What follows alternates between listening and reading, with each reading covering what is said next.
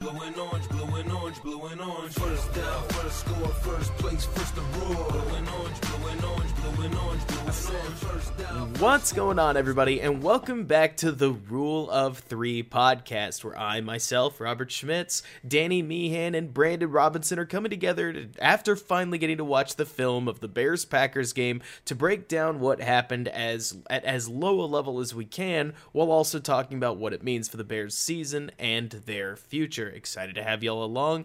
Danny, Brandon, how are y'all doing today? Good. One step closer to a future quarterback. It wasn't really anything that we didn't expect. We told you guys to bet on the Bears. I hope you guys bet on the Packers. Excuse me. Hope you guys made some money off the Bears. Danny, how about yourself? Oh, we're good, except for the dog losing its mind in my apartment right now.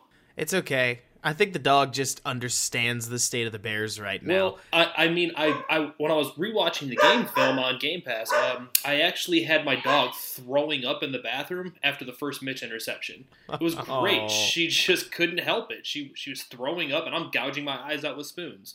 It's great. Well, you know, it stinks the way this season has gone, though I do think it's been kind of funny to watch the temperature drop as the Bears' season hopes do, where, like you're saying, Brandon, the positivity here is that the Bears actually are jockeying decently for draft position, with a whole lot of the teams that, quote-unquote, they need to win actually doing so. The football team won, the Patriots won, and plenty of others. We could go through the whole list, but that's not the focus of this podcast.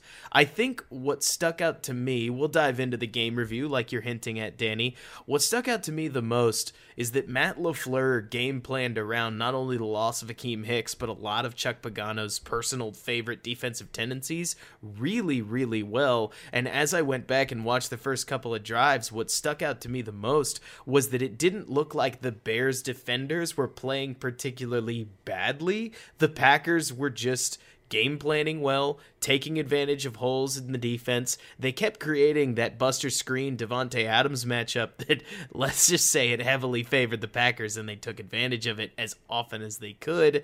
And also the Bears kept calling a lot of zone coverage. That touchdown to Davante Adams in the first drive in particular stuck out to me. I'm curious to hear what y'all think about it, where they dropped Quinn into coverage with only Mack and two others rushing the passer, and Adams ended up making a play with 6 seconds to work with, and no defense is going to stop a guy like Davante Adams covering for 6 seconds, but it was just a bummer to watch a good defense that we know is good get tested in all the different ways that it doesn't want to be, and ultimately the Packers looked like a much better team for it. And am I the only one seeing that? No, No, I mean, not at all. No, not really. I mean, it's kind of hard to not watch it and understand that they really were just going to attack Buster Screen. They did it all game. And then I think there was a play I saw where, I'm trying to remember when, but it was like somehow, was it Danny Trevathan ended up one-on-one with Davante Adams? And it's just like, what are you supposed to do? They created the matchup. It's not anyone's fault, but that should never happen where Danny Trevathan's covering one of the 10 best receivers in the game by himself. I know Brandon's talked a lot about that. Brandon, do you want to explain how that happened? Well, the problem is it's zone coverage, and it's just a simple drag route. So I mean, you're gonna have that matchup like quite often on that play design. But the problem was that Danny Trevathan just did not see it coming at all, and so he reacted late. And once you react late to Davante Adams coming on just a simple drag, it's just a step-for-step race. And Davante Adams is going to miss that. I mean, is going to win that 10 times out of 10. And it is funny because it reminded me similar to the matchup in, I believe it was 2018 against the Packers. And again, Davante Adams ran drag, but this time it was against Nick Kwiatkowski. And so everyone was just quick to knock on Nick Kwiatkowski, but it's just like Davante Adams is going to win that matchup 10 times out of 10 when he gets a step on him. So, I mean, Danny Trevathan just has to react a little sooner. Speaking of reacting a little sooner, one guy that I did think the Packers took to task not all game long, but certainly in those first 3 touchdown drives, which may or may not have called the game as it was, just being candid about the state of the Bears offense, was Jalen Johnson. And it was sort of a bummer to watch, and it's not that Jalen necessarily played badly, but even going back to that first Devontae Adams touchdown, and Brandon and Danny, you guys know a lot more about the actual essence of running zone coverage than I do, but it does look like Jalen Johnson kind of gets hung out on that left side of the end zone and ends up kind of covering nobody and not necessarily watching any route because he just didn't pick up that Adams was going to run into space like he did as Aaron Rodgers lofts the ball into the end zone.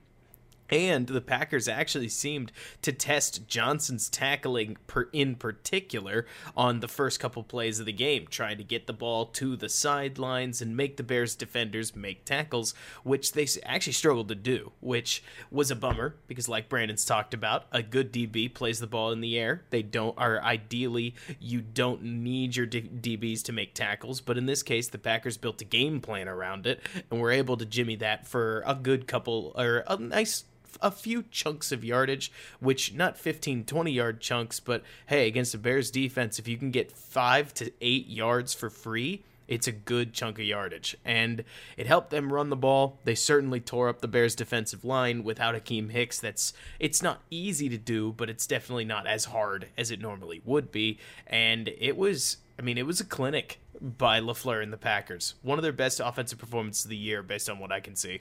It was an absolute just pantsing of Pagano, if that's a way to put it. And it's no, like you kind of said, Robert, it's no fault of Jalen Johnson's. For a rookie, he's played marvelously. Eventually, you're going to have growing pains. And he just got taken behind the shed. It happens. It's not his fault. He's not a bad football player. He's not magically been one of the better defenders as a rookie in the NFL, and now terrible because of one iffy, if not bad, outing. Like, he just got kind of worked, and it happened to the whole defense. And it was one of those things that I wanted to kind of touch on. Is it was a popular thing on the timeline, and to hear people especially I live in the city of Chicago, to hear people saying, well, they just really missed Akeem Hicks. The defense's problems this past game went far beyond the missing of 96. He probably was missed more so than anything the first drive or two, but it wasn't like, oh, Akeem Hicks is back in the game, or say he's healthy for the game, and all of a sudden everything's magically okay. Like, no, they got whipped. It happens. They got beat. And yeah. Aaron Rodgers was basically mistakeless, which did not help anything. And on offense, I'll tell you guys, one of the biggest bummers that I saw, at least this stuck out to me. What did y'all think? I don't think that there was any better visual for this Bears offense than the fact that right after the Bears the perfect run play against that Packers front that overloaded that right-hand side, and as Montgomery cut right back up the backside of Cody Whitehair's block on his 57-yard scamper, that was just a great play call that didn't ask the offensive line to do too much because the space was there to run right into. But immediately after that, on what was it, 2nd and 11, Mitch Trubisky, who didn't have an amazing game, and I'm not about to pretend he did, delivered 2 catchable balls to his teammates that they couldn't come down with them. And if that hasn't been the story of this Bears offense, that when it's not the quarterback, it's somebody else, I don't know what has been. Because I'm not about to try to pretend that Robinson has to catch that or something. It's a tough contested catch, and I know some people actually would say that. But seeing Kmet drop his opportunity was a bummer. Seeing Robinson not come down with the touchdown was also a bummer. And again, I'm not about to try to defend Mitch. I didn't think he played particularly well, and we can get into that if y'all want to, but it was such a quick visual on, his Bears offense, it will do some things right here and there, like the 57-yard run, but even when it catches a break, it kind of can't get out of its own way. You know what I mean? Yeah, absolutely. The problem with the commit drop was not only does he have to make the play, but also Mitch's spot accuracy was just bad. Like, he threw it back shoulder towards the defender, when he could have thrown it front side and Kmet probably just falls into the end zone. And like it's not a contested catch at all. And that's something that you see continuously with Foles. And so you're hoping like maybe Mitch's spot accuracy will be a little better, and it's just not. And it's just really disappointing.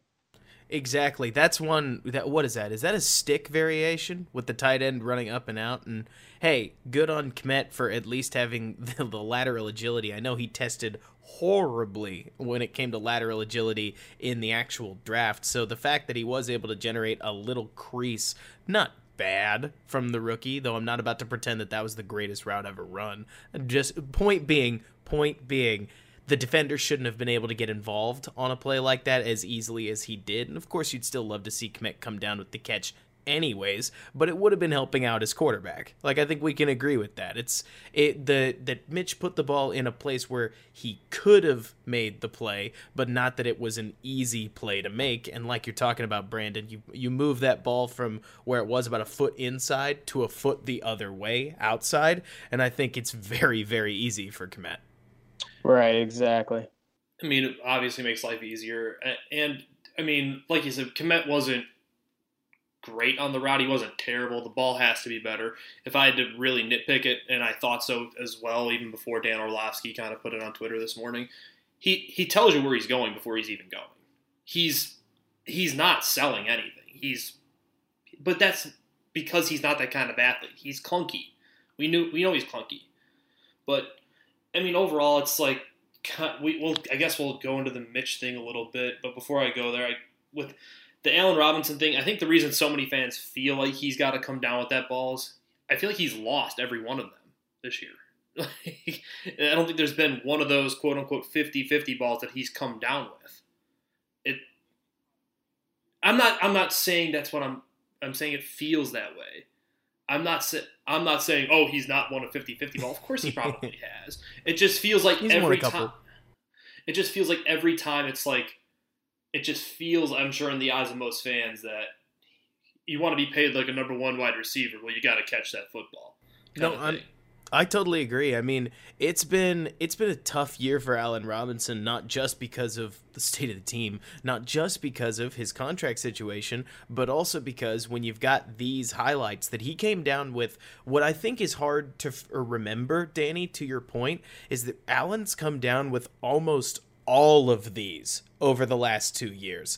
And that in and of itself, you use the term 50-50 ball, I think that's appropriate because eventually the law of averages says you're not going to come down with a bunch. If you make the helmet catch that he made in New York 2 years ago, and the 50-50 ball that was like basically a dead tie against Jalen Smith versus Dallas last year, like a whole bunch of these catches that it's just, wow, Allen Robinson, you are out of this world.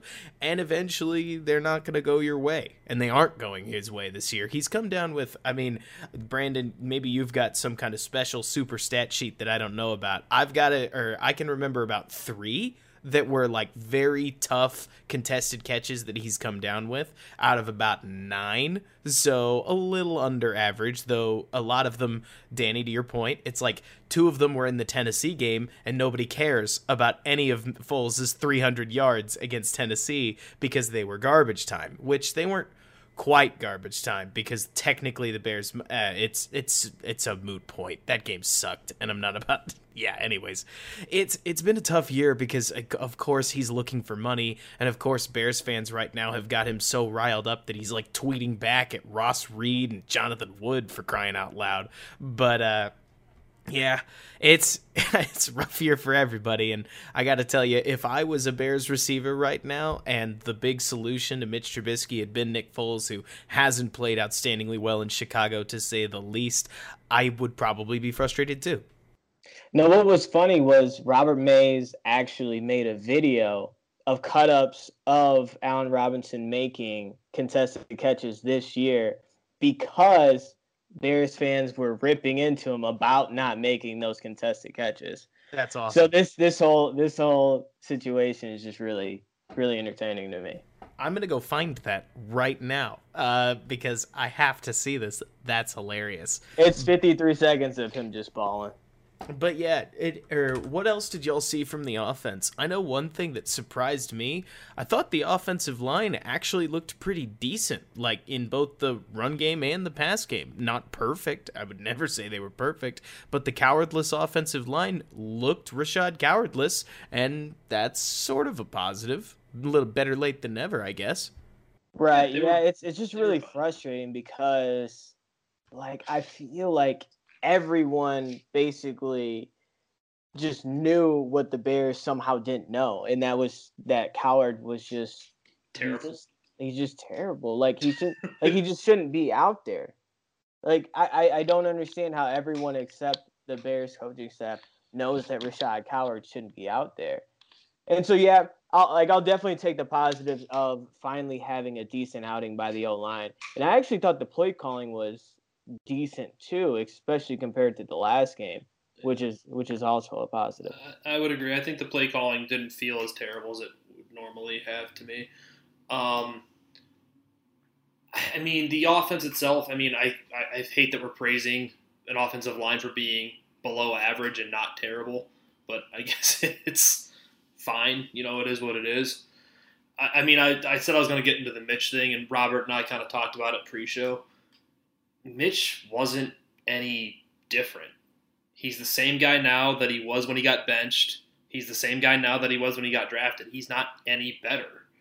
And you would think maybe he took something from the benching and learned something, but he didn't look any different. He was making the same mistakes. He was doing the same thing he's always done. The only difference is, and I think this might have been why the offensive line looked a bit better, because I wouldn't even say he's markedly better than Foles, other than the fact that he can run around a little bit, and I think that makes your line's job a little bit easier when all 4 or 5 guys coming every play aren't just pinning their ears back trying to kill your quarterback. Like, it's not like the offense was markedly better. It was just different looking, and I don't think Mitch was any better at all. I think he's just Mitch. The Bears were able to threaten a couple of zone reads, but I got the impression that the Packers look, there's an extent of that didn't matter because the Bears were down 3-27 so quickly that the run threat, people would say, it's early in the game, what are you doing abandoning the run? And don't get me wrong, there's some truth to it, but I also understand if Matt Nagy and the Bears aren't exactly looking to commit to a running game that has done them no favors this season. That said, 3-27, obviously not a healthy situation for any offense, and like you're saying, Danny, the trouble is that part of me thinks that fans have been putting unrealistic expectations on Mitch since like day 4, which not quite day 1 because we wanted to see who he was, but down the road they started saying things like, hey, if you give Mitch 7 weeks on the bench after like Nick Foles gets to play, maybe he'll learn something. And the trouble is that I can't think of a setting in which 7 magic weeks after you've had 2 seasons in a row where Chase Daniel got to play 2 games and looked more or less Folesian that he was going to get a ton better. He did look exactly like who he has been. I frankly think that was healthy for all of Chicago to see, is just this is who this guy is. He can make a play-action throw just like Nick Foles can to a wide-open Allen Robinson posting over the middle, and he can fit a ball in a window when he's told by the play call to look right and then come back to your left, and there's Allen on a quick slant. And then he's not going to do a great job of moving a safety on a Mooney shot play, and he's going to stare at Anthony Miller into triple coverage because that's kind of what he does. I mean, this is who Mitch has been. I'm not looking to waste the guy or carpet bomb him or anything, because I just feel as if there should be no like ill feelings or hate when you're talking about a football player being who that football player is. You know, like Buster Skrine can't change direction. He's bad at it. That's something he really, really struggles with, and I don't hate Buster Skrine for saying it. Jalen Johnson seems to tackle really up high with a long frame that can make it a little easy to break tackles, and he'll need to grow into that. That doesn't mean I hate Jalen Johnson either. Mitch doesn't process a defense well, and he does best when he knows what he's doing without having to think about it, you know? And that's something that's not really tenable long-term as a quarterback. And at the very least on this national Sunday night stage, we got to see that one more time, loud and clear, without any questions, you know? Absolutely. Yeah, a lot of people talked about how we might see Mitch deal with pressure better than Foles. And I just thought that was funny because that's what Mitch struggles with. He struggles against pressure because he doesn't know what to do. In this game, he stepped into just walked into sacks. He took that sack where Mitch he just does. ran. He just ran out of bounds. Yeah, that's what I think is funny. That's that what people he does, thought we would see something different because Foles was in, and it's like no, like it's probably actually a little bit worse. And for those Bears fans that have wondered why it is that for, weeks now, we've sounded as negative as we have, frankly, about just the whole Bears offense, a lot of it is because when you look around the league, there are other quarterbacks, plenty of other quarterbacks, that are doing a lot of the little things that we would complain about better than we are.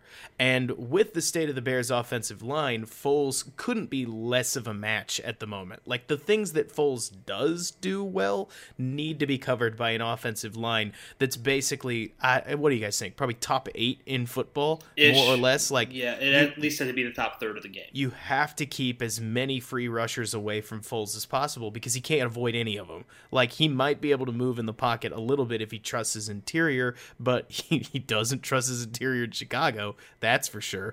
And he's instead like fade away YOLO Foles 100% of the time. And then even then, like the one good play we talked about where they're running against a weak box and Montgomery goes for 50 plus. Like you want to compliment the play, but then it's like for me, especially as someone who I think I had him as the second or first best running back in his class, you saw his negative rear his ugly head. He can't get away from anyone. Everyone's step for step with him or catching him. Mm-hmm. Hey, at least he kept him step for step and didn't get it closed off at like the 25-yard line or something. But it's just like there's nothing you can really point to and say that guy's awesome or that guy did this, other than the fact that you have Allen Robinson and then he's in his feelings on Twitter. Like it's just a very sobering thing to do. As a fan and someone who tries to, and as I know you two do, trying to analyze this. Because when you really sit back and objectively analyze the offense, they don't do anything well. You're just banging your head against a brick wall watching this film over and over again every week. Mm-hmm. And it didn't help anything at all either that like to give Mitch a hair of credit. Darnell Mooney on that first interception got beat by that corner. Like, granted, it's an in and out route that I don't particularly understand. I'm sure, like Brandon was telling me pre-show, that there's just tons and tons of layers of detail that I am not privy to because I haven't played in the NFL.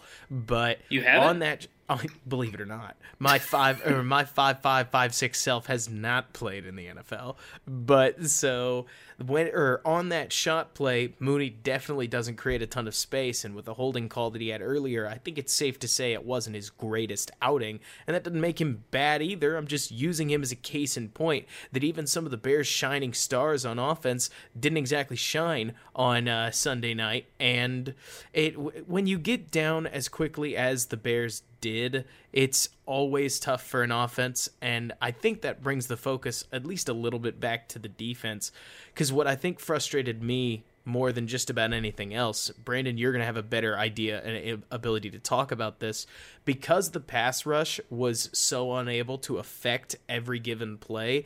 It meant that we got to watch Eddie Jackson and Kyle Fuller and Jalen Johnson get picked apart basically by a quarterback that was able to just work them, and I don't think there's any play that typifies that better than Rodgers' 39-yard touchdown off that left side rollout where he just cooked Eddie Jackson and Kyle Fuller off of the Bears' usual cover 3 drop, where as Kyle Fuller went to hand off the receiver to Jackson, the receiver cut right up against Eddie Jackson's grain, and I've watched that a couple times. It looks to me like Jackson never had a chance. Like, to blame it on Eddie Jackson is, I don't know. Brandon, again, you're going to know more about this, so I'll just turn it directly over to you. But it looked to me like Jackson just got caught in a spot in the play that he wasn't anticipating what happened, and I don't know how he could have, but that was a rough one to see. Well, I think their game plan was pretty solid. I mean, they use play action a lot, so which takes away the pass rush a lot. But what I noticed they were doing is they were going into empty a lot. And the thing about empty is it's really hard to run a lot of different types of zone coverage against it because there's just so much space on the field. So what the Bears were doing is they were checking to man most of the time, which was just a complete disaster against Davante Adams because, as everybody knows, he destroys man coverage. He's elite against leverage. And the thing about man coverage is you're going to be leveraged either inside or outside. And so that's where they were hurt. And on the play you're talking about, you said it was a touchdown or I'm talking the play action touchdown where Rodgers rolls left, resets his feet, and fires the ball downfield. It was, I think, the one that pushed it to 34 points at the time, or second half? What, Dan? Just too many points? I see you laughing over there. Just points. So many points. And, I mean, I'm sure we're going to dig into it a little bit more, but the audacity of the coach to call out one side of the ball when he's never held his offense to the same standard is laughable. Yeah, okay. Well, while Brandon's watching the play, I can get into that. I don't have an issue with it. That's going to sound ridiculous. That may sound blasphemous to some folks. To me, it sounds absolutely awful because every week with the offense, outside of 1 week, which was the second full start, I want to say, where he's like, it's the details. And then to basically call your defense out for a really bad outing when your punk ass has 7 wins where your offense hasn't put up even 20 points. That's pot calling kettle black. The reason you won Coach of the Year and the reason you had all this fanfare and Club Dub was so cool and everything was because your defense was causing turnovers and stopping opponents. That you know what that is? That's a coach grasping at the final straw that he has no idea of what else to do. Well, to me, it's just a coach doing what he's supposed to. And that's going to sound ridiculous because at least this is what I said on Twitter, where I basically said, if Bears head coach, nameless, says, hey, that wasn't a great defensive outing and it doesn't fit our defensive standard, everybody says, I agree with you. Then Matt Nagy, who hasn't been able to put together a solid offense, says it, and everybody says, hey, screw you. The only reason that you are who you are is because of the defense. And I get that, but that doesn't mean that he's going to walk into the media and be like, defense played fine. They've been bailing my butt out for years, so... I'm not saying to do that. I'm saying you can't be the guy that goes scorched earth on the best side of the ball that you got when you've never held your offense to. You've never gone scorched earth on your offense. But he did. You even mentioned it. After Tampa Bay, he went scorched earth. He was mentioning details. He was hopping mad. He was incredibly frustrated. It sounds different. He said there's a standard to uphold when in fact he's not holding a standard for his offense. Well, I'm giving him a standard. Right, but he's not giving a standard. Because the defense has played a certain way, he has an expectation. It's the same idea that the game plan is to get takeaways. You can't game plan for takeaways. Yeah, no, you can't. I hate that. And this is coming from I loved Matt Nagy, but this is just not a good look. Especially when you're the guy who year 1 and year 2 joked about how you know nothing about defense. So, shut up. At a certain point, if you want to have Chuck call him out, fine. Cool, that's his side of the ball. But you can't... Would you have had in the middle of Matt Nagy's press conference then, when people are saying, hey, what do you think of the defensive performance? And he goes, I'm not really able to talk about this. Chuck, you're in the wings. Could you come up to the mic? Could you just come on up here? I'm going to go ahead and step away, guys. I'll be right back. And I then don't know. Chuck comes on and says exactly what he said. Would that have made you feel better? Made me feel a little bit better, yeah. Brandon, what do you think of all this? I think it's just you can tell Dan's frustration with it as a whole, but I think Matt Nagy was just being honest. Like, the defense had a really poor performance, and I think he expressed that. He was just being honest. He's basically answering the question, from what I could tell. And I'm not even trying to... I think Matt Nagy deserves so much criticism, and that there's nothing wrong with having a problem with Matt Nagy right now. Nothing at all. I just tried to envision myself in that setting where somebody had asked me after like everything else that had gone the way that it has over this season, like, hey, what'd you think of the defensive performance? And if I was the head coach, and even if I didn't coach it, Dan, like, I'm in meetings with Chuck all day long, and Chuck tells me that the defense needs to be better than that. So I say what Chuck says to me, the defense needs to be better than that, and boom, like the hammer comes in from right. my notoriety. I guess my issue is more how he said it, not necessarily him attack. You mean he's the head coach? You have to say you have to say something to a certain extent, but my thing would be just so much different if you didn't have 7 wins on your resume where your offense didn't score less than 20 or more than 20 points. Do you think the defense quit? I think the whole team laid down, personally. Right. So if he sees the defense quit and they give up all those points, like, he's going to be frustrated because his defense quit. And it's also his ass on the line. He's frustrated because he feels his job slipping away from him. Yes. I think we all do. I mean, we can delve into this later, but I'd be shocked if there's not a complete cleaning of house after the year at this rate. Especially if you lose to a Lions team this weekend that has just placed Desmond Trufant and who's the other guy on IR? Danny Shelton on IR. So, yep. Guys, we are mega overtime for an ad break, so we are going to step aside real quick, and we will be right back to you with the Rule of 3 podcast. Support for this show comes from Sylvan Learning.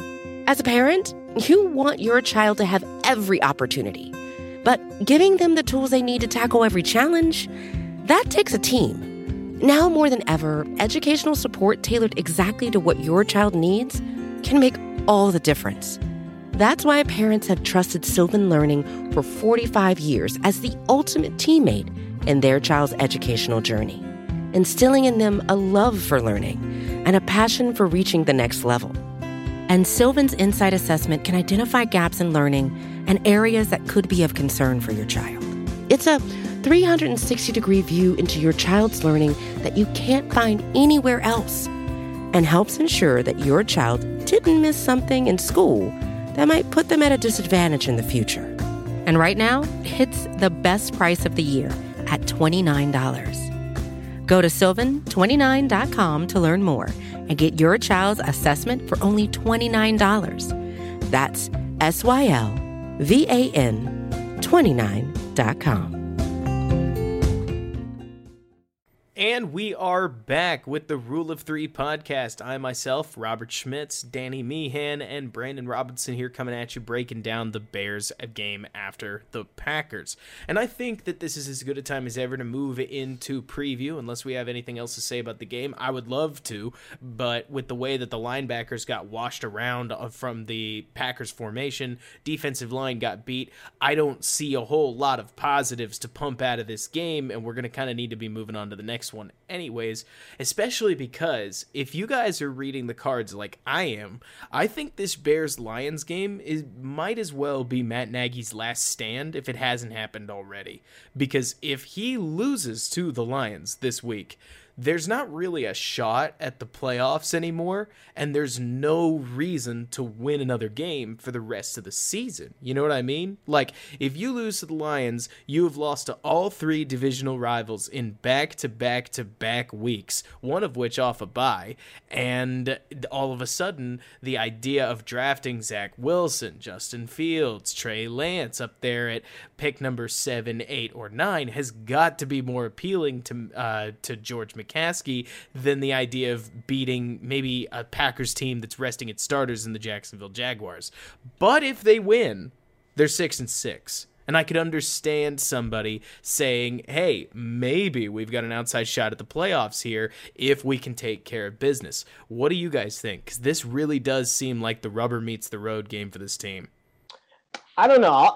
I like to find just little things in every single matchup, regardless of who it is. And you got the Lions, who just fired their coaching staff, their head coach. And so usually teams like that, you see a little fire after that, especially when you get reports out that they didn't like the coach. So they're just excited to play for the next guy. They hated that guy. They hated him. Exactly. So they're going to be playing with some fire and some passion, some fire and the passion. Right. And so it's pretty obvious that everything's going wrong for the Bears. So, I mean, Nagy should be doing whatever it takes to get them excited for just the next divisional matchup. And he's gonna tell them that this is a must win for the playoff picture, and the players should be buying into that because that's the only thing they should care about. They shouldn't care about that draft pick. So all they care about is winning. Of course. Let me make sure that I rephrase this to clarify. I totally agree with you. I'm more saying that if they lose this game, it feels like it truly all falls apart. We've been talking like it's all already fallen apart, but that's because the 3 of us are looking at team trajectory. When you look at the actual standings, even coming into the Packers game, they were still 5-5. Like, you weren't completely out of the wood, or you weren't in the woods altogether until you lose this Detroit game. Because when you lose the Detroit game, again, you've lost to like everybody. And now you can't beat a team without Trufant and Shelton that also, I think they got shut out a couple weeks ago and just lost to the football team. Like, you're in a bad place. Right. I'm just pointing out the difference between like a fan's perspective towards a player's perspective. Because I'm 100% fan's perspective. I'm thinking about the draft pick. I'm hoping that they get higher. Yeah, but from a player's perspective, they would never even think about that. They probably don't even know who Zach Wilson is. I mean, makes sense. I think I agree with both of you on this point. The other thing that we haven't brought up yet, but I didn't know it until probably a couple hours after Matt Nagy's press conference on Monday morning, that Virginia was in the stands in Green Bay. So let's talk about this real quick, just in the sheer landscape of the world, not the football game, the world. Virginia McCaskey's 97 years old. There's a global pandemic of which has killed 200,000 plus people in the United States of America. She is probably the most high risk of high risk, and on top of that, Wisconsin's a hotspot. And she went to Green Bay, where they just got their ass handed to them on prime-time television. Annihilated. That's not good. And so, from a fan's perspective, and really more of an objective observer's perspective, especially when you factor in the last time the Bears got embarrassed on national TV by the Green Bay Packers was in 2014 under Mark Trestman. So, factoring that all in, she risked her potential life, or what's remaining of her life, to go watch this product. I would be remiss if I didn't think, especially when they hired I want to say it was before the Fox hiring, where George came out and said, "Oh, mom's pissed off, yada, yada, yada." You don't think if she was pissed then that she's not pissed now?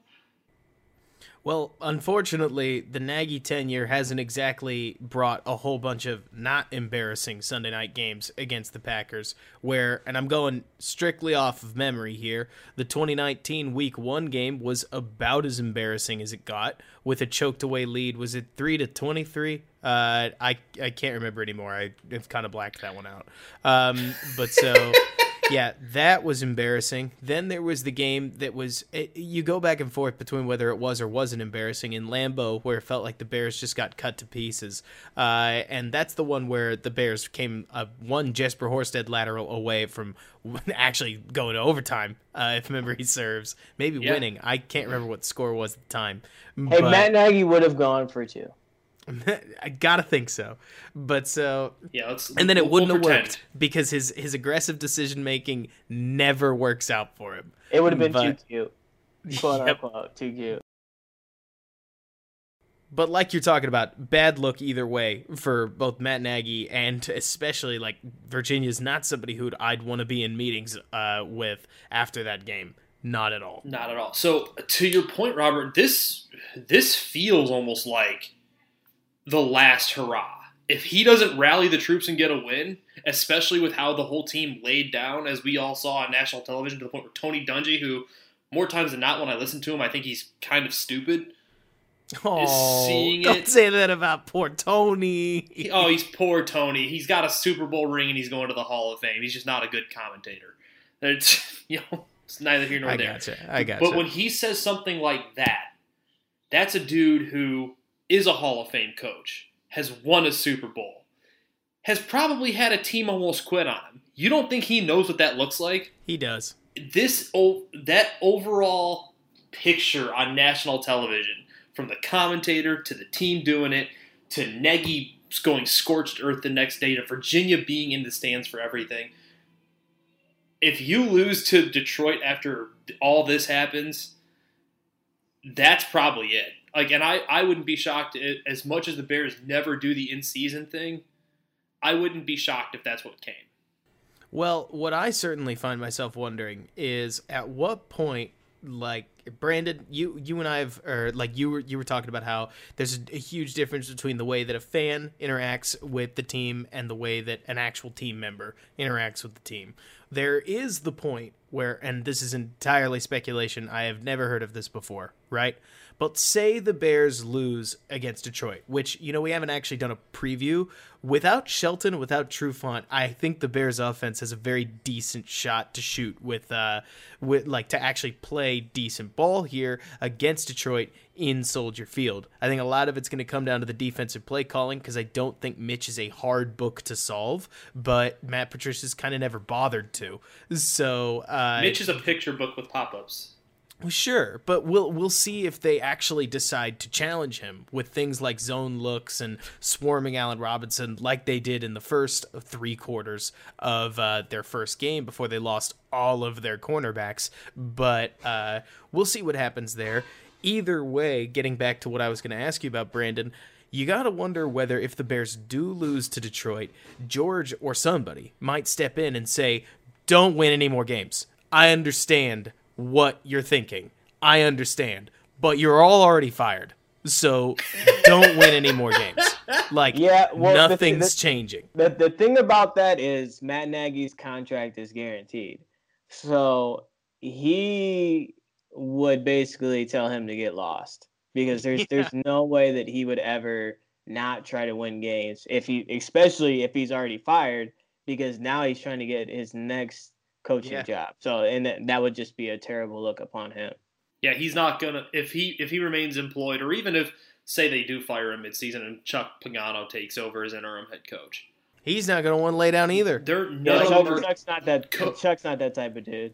No, these guys, even players, like, I think the players thing is more or less kind of just a culmination of everything, and just being like, I'm tired of this. Like, and it sucks to say, because they're pro athletes getting paid umpteen $1 million a year in some cases, but it's just... Can you quantify that, umpteen? Umpteen, yeah, it's between and ump. It's the culmination of both. Definitely in the teens. It's definitely in the teens. It could also be in the 20s. We haven't quite figured it out yet. Scientists are still picking umpteenth apart. Yes, but it's just one of those things. Like, at the end of the day, we as fans also have to understand they're human. You can only take so much, especially the defense who's been just carrying this team for the better part of 3 years now, to the point where you're just like, I can't do this anymore because they never hold up their end of the bargain. Is Hicks supposed to come back, by the way, for this next week's game? They'll say he is, but I mean, it's a hamstring injury, and it looks like a decent hamstring injury. So and he's 365 pounds, Robert. Do you really want that guy doing that with his hamstring? Probably not, but at the same time... Matt Nagy's going to say yeah. Matt Nagy, because he's got to save his life, or save his job. The Bears are in that precarious position, right, where it's like Hicks may be playing... I'm not saying the final games of his career, as if... He'll get another job. Exactly. But these might be some of the final few games he plays at this high level for the Bears, depending on how the offseason goes. So he's a big deal, especially against a Detroit team that, look, they have not found their offensive legs. But it becomes this awful question, right? Whereas the Bears welcome Detroit into Soldier Field, how many points does Detroit have to score before the Bears can't match it, right? They scored 27 in their first meeting, the Bears, in that flurry at the end of the game that got them 21 points. But before that, they had over 100 rushing yards between Patterson, Cohen, and Montgomery, and it had amounted to 6 points. So, assuming that Mitch is the starter, because as Matt Nagy said, sure, why not? It makes me wonder what the so do y'all do that thing that I do with the NBA, where as you're watching the NBA it becomes almost a race to blank? Like, there's the ebb and the flow of the game sometimes says first team to get to 95 probably has this, first team to get to 105 probably has this, or modern day basketball, first team to 120 probably has this. But in football for the Bears, that first team to number can be as low as 17 points in some cases. So how many do you think this Lions offense, which is not lacking pieces, needs to come up with to beat the Bears? I think you hit the number on the head. I think 17 is probably the number at this point. What do you think, Brandon? I think that's low. I don't know what the total is for this game, but I would certainly take the over, because I don't think either one of these defenses are sitting pretty right now. I would expect Hicks to be out or hampered. They could get Kenny Galladay back, which is pretty huge. They're going to get DeAndre Swift back, which is ginormous for their offense. The step he's taken from like week 3 or 4 this season to now, before he got hurt, to actually like playing, he was. I mean, I liked him out of Georgia, but he's really, really good. And a lot better than a 36-year-old Adrian Peterson. Wait a minute. Matt Patricia disagrees with you. Are you guys trying to tell me that 6 to 8 weeks less practice due to COVID may have meant Swift needed a little bit? I may need to check the spreadsheet on this one. I think you're just making things up, Robert. COVID doesn't exist. Right.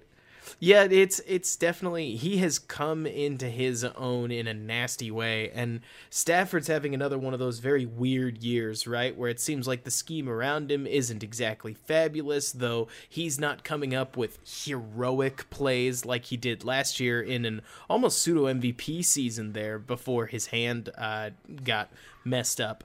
And so it'll be curious to see which Matthew Stafford the Bears get and what they're able to do with him. I mean, you're saying this like he's having a bad year. I just got at a quick look. He's thrown 18 touchdowns for just under 3,000 yards, and he's completing 63% of his passes. It's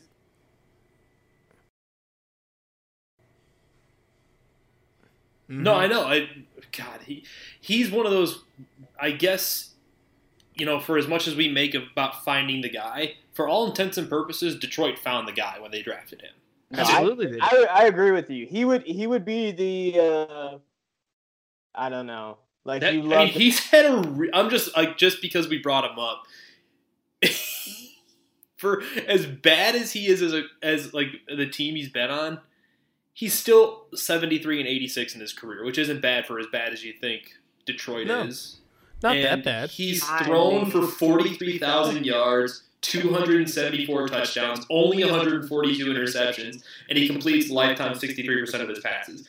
This dude's messed around and had an arguable Hall of Fame level career, and no one even talks about that. Well, I would never put someone in the Hall of Fame with below 500. I'm just saying. First of all, me too. But I'm saying just the counting numbers. He's right. Put together a really, really good NFL resume.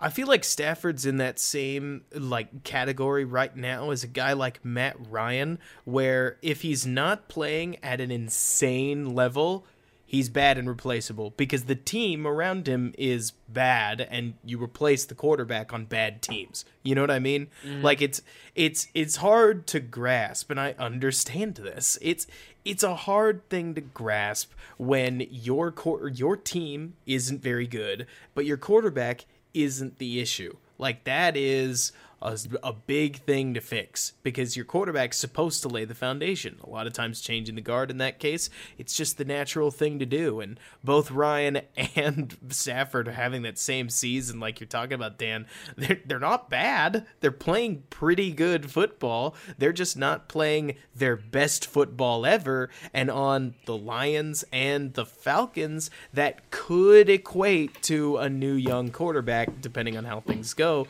And I'll tell you what, if Stafford did hit free agency, I don't know where his contract situation is at. That would certainly make things interesting. That's for sure. The Bears would love to have either. Yeah, well, Matt Ryan's new money just kicked in, so he's not going nowhere. But yeah, it's either way, this game, I do think, like you're talking about, Brandon, so going into this week's game against the Packers, I was surprised that Mitch in the offense wasn't able to score more. Like, even as much as Mitch, quote-unquote, played like himself, like we talked about, I wasn't expecting it to be quite this bad. I really wasn't, because the Packers' defense isn't that great. And I don't know. That might be hindsight. You were saying before the game that it was going to be like 31-13. 13, though. We scored 10 until garbage time. It felt like more, but maybe you're good point. Either way, we'll move past it because you're right. I may very well be too hindsighting myself. This Detroit game, if the Bears score 20 or 24 points, not going to be shocked because it's the Lions. They're not very good. They've had so much success against the Lions in the past. I doubt that the Detroit team is going to just rip up their whole defensive playbook, right in the middle of their season. So I would imagine. Yeah, I'd be interested in that because they run a lot of man coverage, and that's it hasn't worked at all. So I think it's tough on Matt Nagy and Bill Lazor to exactly game plan for what they're going to see. Because if I was the one taking over the play calls to the defense, that's exactly what I'd do. I'd rip up everything and just go to regular day one stuff. Makes sense. I mean, that's probably what I would do if I was calling the defense too, because Patricia, for as much praise as he got coming from that New England system for being a literal rocket scientist and everything, it's not like he was reinventing. With a burner account. A rocket scientist with a burner account. Yeah, with a burner account. Rocket scientist with a burner account. It's not like he was reinventing the wheel with the defense he was playing. Like, he was running very basic, almost, I hesitate to use the word in the NFL, but it was almost vanilla. Hold on, Dan. Hold on. Are you trying to criticize the guy who has taken all the credit for Malcolm Butler's interception there at the end of the Seahawks game in the Super Bowl? Are you really trying to criticize that guy? No, he's infallible. But yeah, if you didn't know, he won a Super Bowl. Oh, he would tell you. He would definitely tell you. But yeah, this is a game that really is interesting because, like you're talking about, Brandon, the scariest part about this as a Bears fan, like if you're a Bears fan that wants to win the game, is that you could make the argument that the Lions just subtracted their, they got a lot better by getting rid of Patricia. Addition by subtraction. Now you add the motivation of the fact that all of these Lions players have to prove that Patricia was the problem against a team where it's possible to do that. Like, they're not playing the Packers, and this one has the trappings of a surprisingly solid football game if Matt Nagy can get the Bears up for it, Yeah, I keep seeing on my timeline, like, this is a game the Bears should win. And it's just like the Bears shouldn't win any game. Like, Yeah, I mean, there's I think they could beat Jacksonville, but not if Mike Glennon has a revenge game of revenge games. Well, I mean, you guys know, my big thing was always, if you have this defense, you have a shot. They no longer have that defense. They don't have that same build-up and motivation anymore. So how are you possibly going to say, oh, well, they still have a shot because this defense is playing? Especially if I'm Akeem, why am I playing? My hamstring's shot. The chances of the playoffs at this moment are probably closer to nothing than they are anything. Like, if you're thinking logically. Now, he doesn't obviously think that way, but I'm saying just in terms of selfishness and his health. This is now going to be 2 years in a row where, with his elbow last year and his hamstring this year, just get through the season.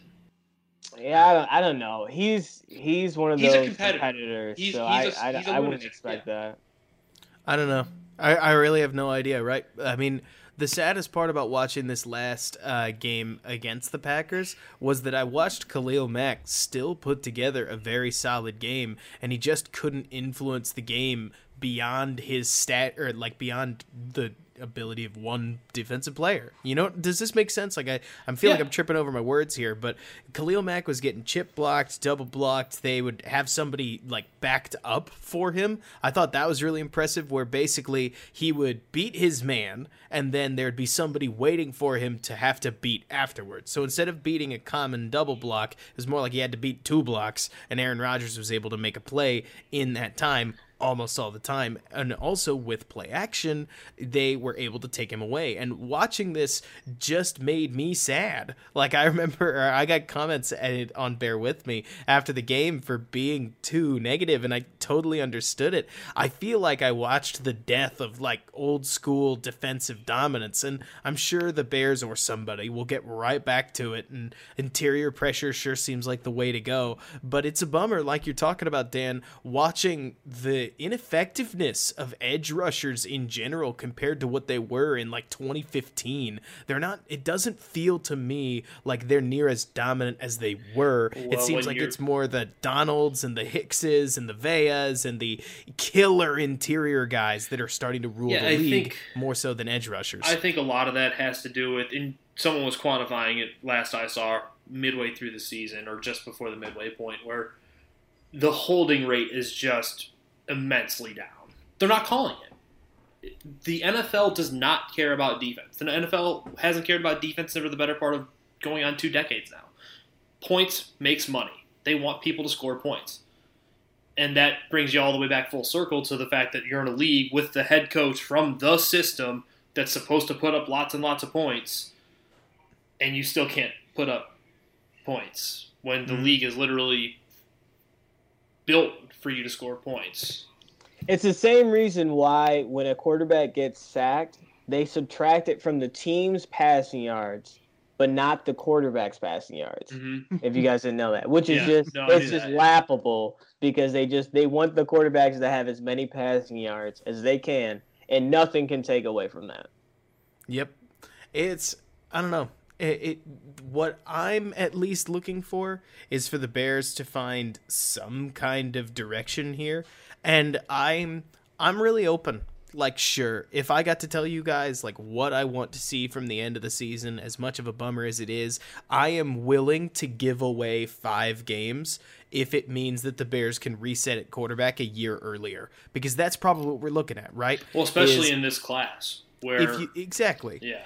If you can't reset at quarterback this year with a quarterback that has legitimate NFL potential like Zach Wilson, maybe Trey Lance, that's a black box to get into, and who knows, a little bit of Mac Jones. I will tell you, Danny, you did get me watching Peyton Manning's old Tennessee footage, because I had to know whether or not Peyton Manning would still be a first-round draft pick, and the answer is absolutely. He threw with so much velocity off of almost every throw, off-platform stuff. It's cool to watch Peyton work, and I need to see more Jones before I say too much about him. The point is, if the Bears don't get that guy, then they're probably drafting an offensive tackle in the first round, losing a bunch of games in 2021, and taking the next guy. And that takes 365 days, actually more, because the season's not even over yet, and I don't want to wait that long. Like, I am perfectly comfortable giving away 5 games if it means the Bears can start winning sooner. I mean, they might not even have to give them away. They might just straight lose them.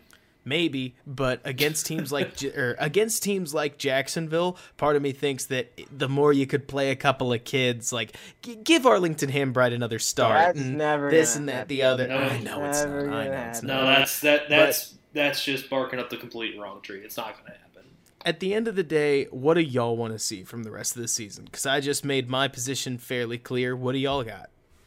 I mean, I'm right there with you. yeah. I think they're actually going to be able to run the ball this game, so I think Same. we could finally see one of the more impressive games out of Dave Montgomery. The Lions have given up the most touchdowns in the leagues to running backs, if that makes sense. I tripped over my words there too. Surrendered the most rushing touchdowns in the league. They've given up that. 14 rushing touchdowns and 7 receiving touchdowns to running backs. So Man, just Dave Montgomery's probably going to find the end zone. God, just Probably. talking of just the way you phrase that, Brandon. 14 rushing touchdowns surrendered through the 12th week of the NFL is the most in the NFL. When we don't even have to go back. Wow, yeah. What was it?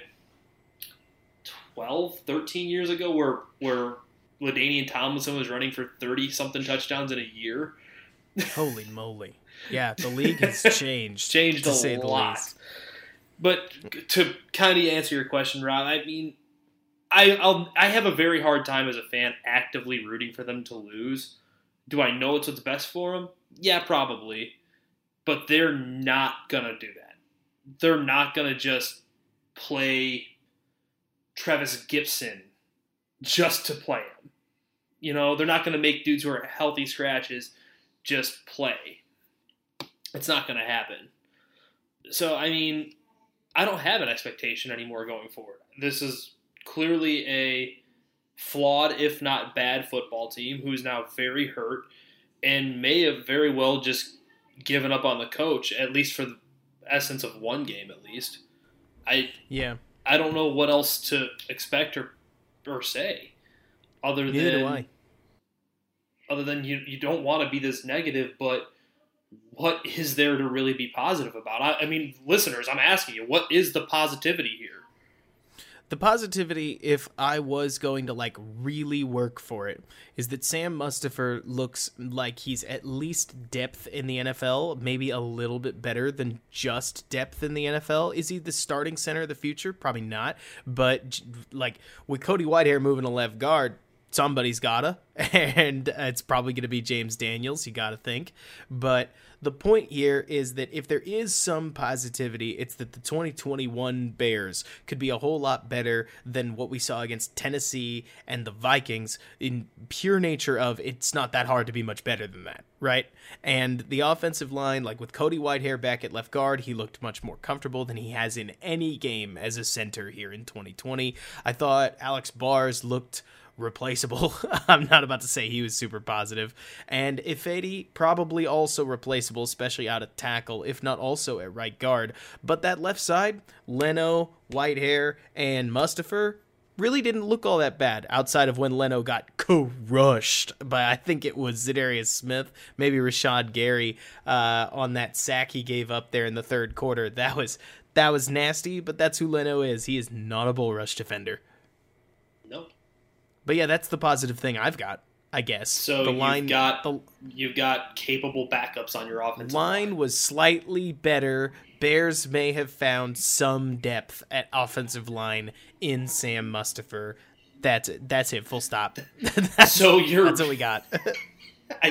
Don't laugh at me, Danny. That's digging, bro. That's looking for something, man. Oh, I am looking for something, aren't we all? Yeah, about that. Brandon, have you looked at the bets this week? Anything that looks particularly nice? Dave Montgomery to score a touchdown. It'll probably be at plus money. I would take it as soon as it comes out. Probably Well, over. I will be taking it as soon as it comes out. You had another pretty solid week yourself, didn't you? I did, yes. Well, There you go. We're hoping string those along. I think Danny did pretty well too. Yeah, I did. I had a nice little week. Awesome. Nothing too major, but had a nice little week. I mean, but kind of what I was getting at when you brought up the lack of impact on pass rushers, there was literally, and it was pretty much where I entered when I watch the Bears games, I get to a full meatball phase at some point if something really just gets to me. There was 2 separate times where Robert Quinn was tackled by an offensive lineman and no hold was called. Khalil Mack was clotheslined and then tackled, and there was no holding call. And then they called a holding on a Bears wide receiver. And it's like, what? It felt like there was no consistency in anything. And then Charles Leno got called for holding when he got bull rushed over, which it's technically the right call. I'm not complaining about the call itself. I'm complaining about a lack of consistency in which it's not being called both ways. It's a mess. It's like how, what is it? Chances are Tom Brady probably gets a face mask on Mitch Trubisky's not face mask call, but also watching that thing in like slow motion, he only, like, the second guy just barely grasps around the face mask. So if you wanted to technically call the whole thing ticky-tack, you're not wrong either.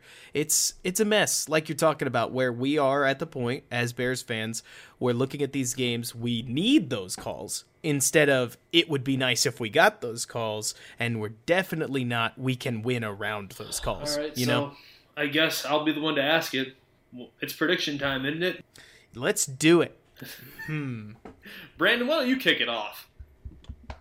I feel like I'm betting against the Bears every week.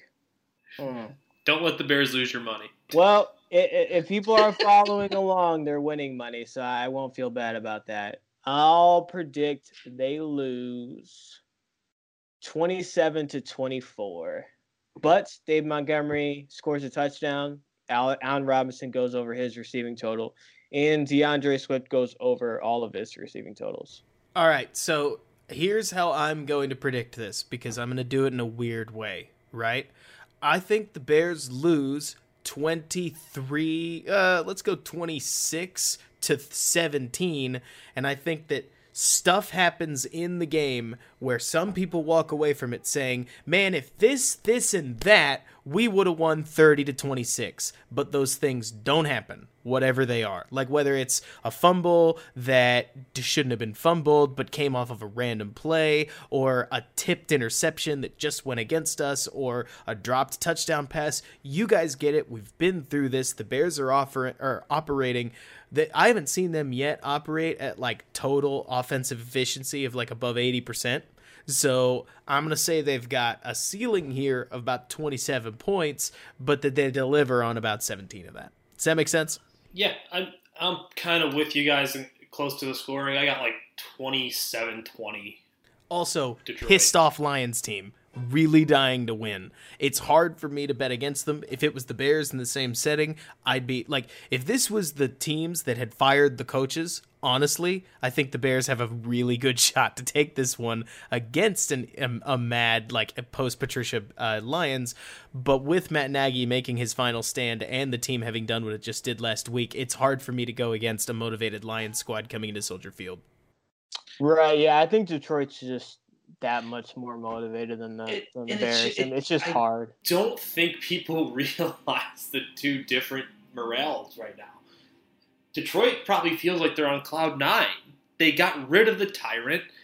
They're just, it feels probably like the weight of the world's been lifted off their shoulders, and the Bears are dragging a freight train behind them, just trying to keep playoff hopes alive. That's two very different states of mind when you're an athlete. But you got to think that a Lions defensive leader in the midst of the celebration walked into the locker room and said, guys, we're not out of this. We have to prove that it wasn't us. Like, we have to beat this team. And you got to think. We all thought the Falcons were a terrible, god-awful football team, and they've, won 4 or 5 since firing Quinn? Do I need to dare I bring up the Texans and how much healthier they look as an organization than when they were playing under Bill O'Brien? Yeah, I mean, it sounds really stupid, and everyone's like, well, you're millionaires, play for whoever they give you. Well, it's not how that works. Unfortunately, humans have emotions and feelings and thoughts. Well, and I think it's more of like they're playing every single week for $1 million. So they're like, this isn't something new. Like if we're playing for $1 million for one game, we're gonna play all $3 million for 1 week of football. I'm gonna go bash my brains in for 1 week. Let's go. Right, exactly. Yeah. Like, where is the wall to run through? Sign me up. It could even be a steel wall. I would still try. But yeah, either way, I think that this week probably sets the tone for the rest of the season. We're not picking against the Bears because we hate them. We love this team. Why do you hate the Bears? It's a Lions team. I mean, I think you guys are going to agree the whole reason the Lions keep getting picked to win the division in every offseason is because their roster for the last 3 years has been a lot better than their results. So without the coach, ideally that roster reaches the results a little more, and they're probably a little better team than what we've been seeing at least over the last 3 weeks. Well, and we can take a second to laugh about how much money all of the quote-unquote sharps have lost betting on the Lions every single year. Because it is literally every single year. Every single I year. see these sharps and nerds be like, oh, the Lions are the play. The Lions are the play. Because it's like religiously their over-under for wins is like 5 or 5.5 or 6.5. And it's like, dude, take the over. And then they'll be something like 20-1 to win the North, and they're like, yeah, play it, hammer it. Like, it's creativity. Like at its finest, the Lions find ways to lose, and they're the only team this season, I think, to get shut out. Right? Like that was impressive because that's what the Lions do. But even so, going all the way back to it, maybe you know what? There's a decent chance we could all look like total idiots because the Lions come out and out-Lions us. And the moment that we have a little bit of faith in them, they come out and they just pull another Detroit move and find a way to lose this game. But we'll see. Everything in my brain says Lions this week, as bummed as I am to say it. I believe last I checked the line for all the saying Lions, I think they were 1.5-point favorites last I checked, which is in hilarious. This game? Yeah. No, the Bears are 3-point favorites. Oh, because when it opened up initially on Monday, I think I saw it was like -1.5 or -1 Lions. Money came in. Either way, guys, at some point we have to close up the show. This seems like it's a good place to do it. Any final thoughts to quickly get them out there? Well, you can find me on the Twitter at DanMean90. That's there you about go. it. That's a good one. Brandon? At BRobNFL, bet David Montgomery to score a touchdown. Why do you hate the Bears, Robert?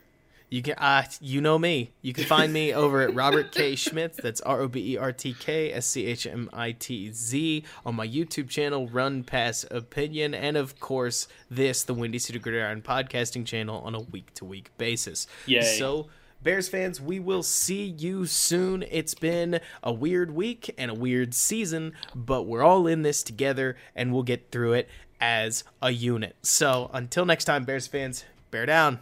And thanks so much for hanging out with us. Bye-bye. Blue and orange. First down, first score, first place, first to roar. Blue and orange, blue and orange, blue and orange, blue and orange. First down, first score, first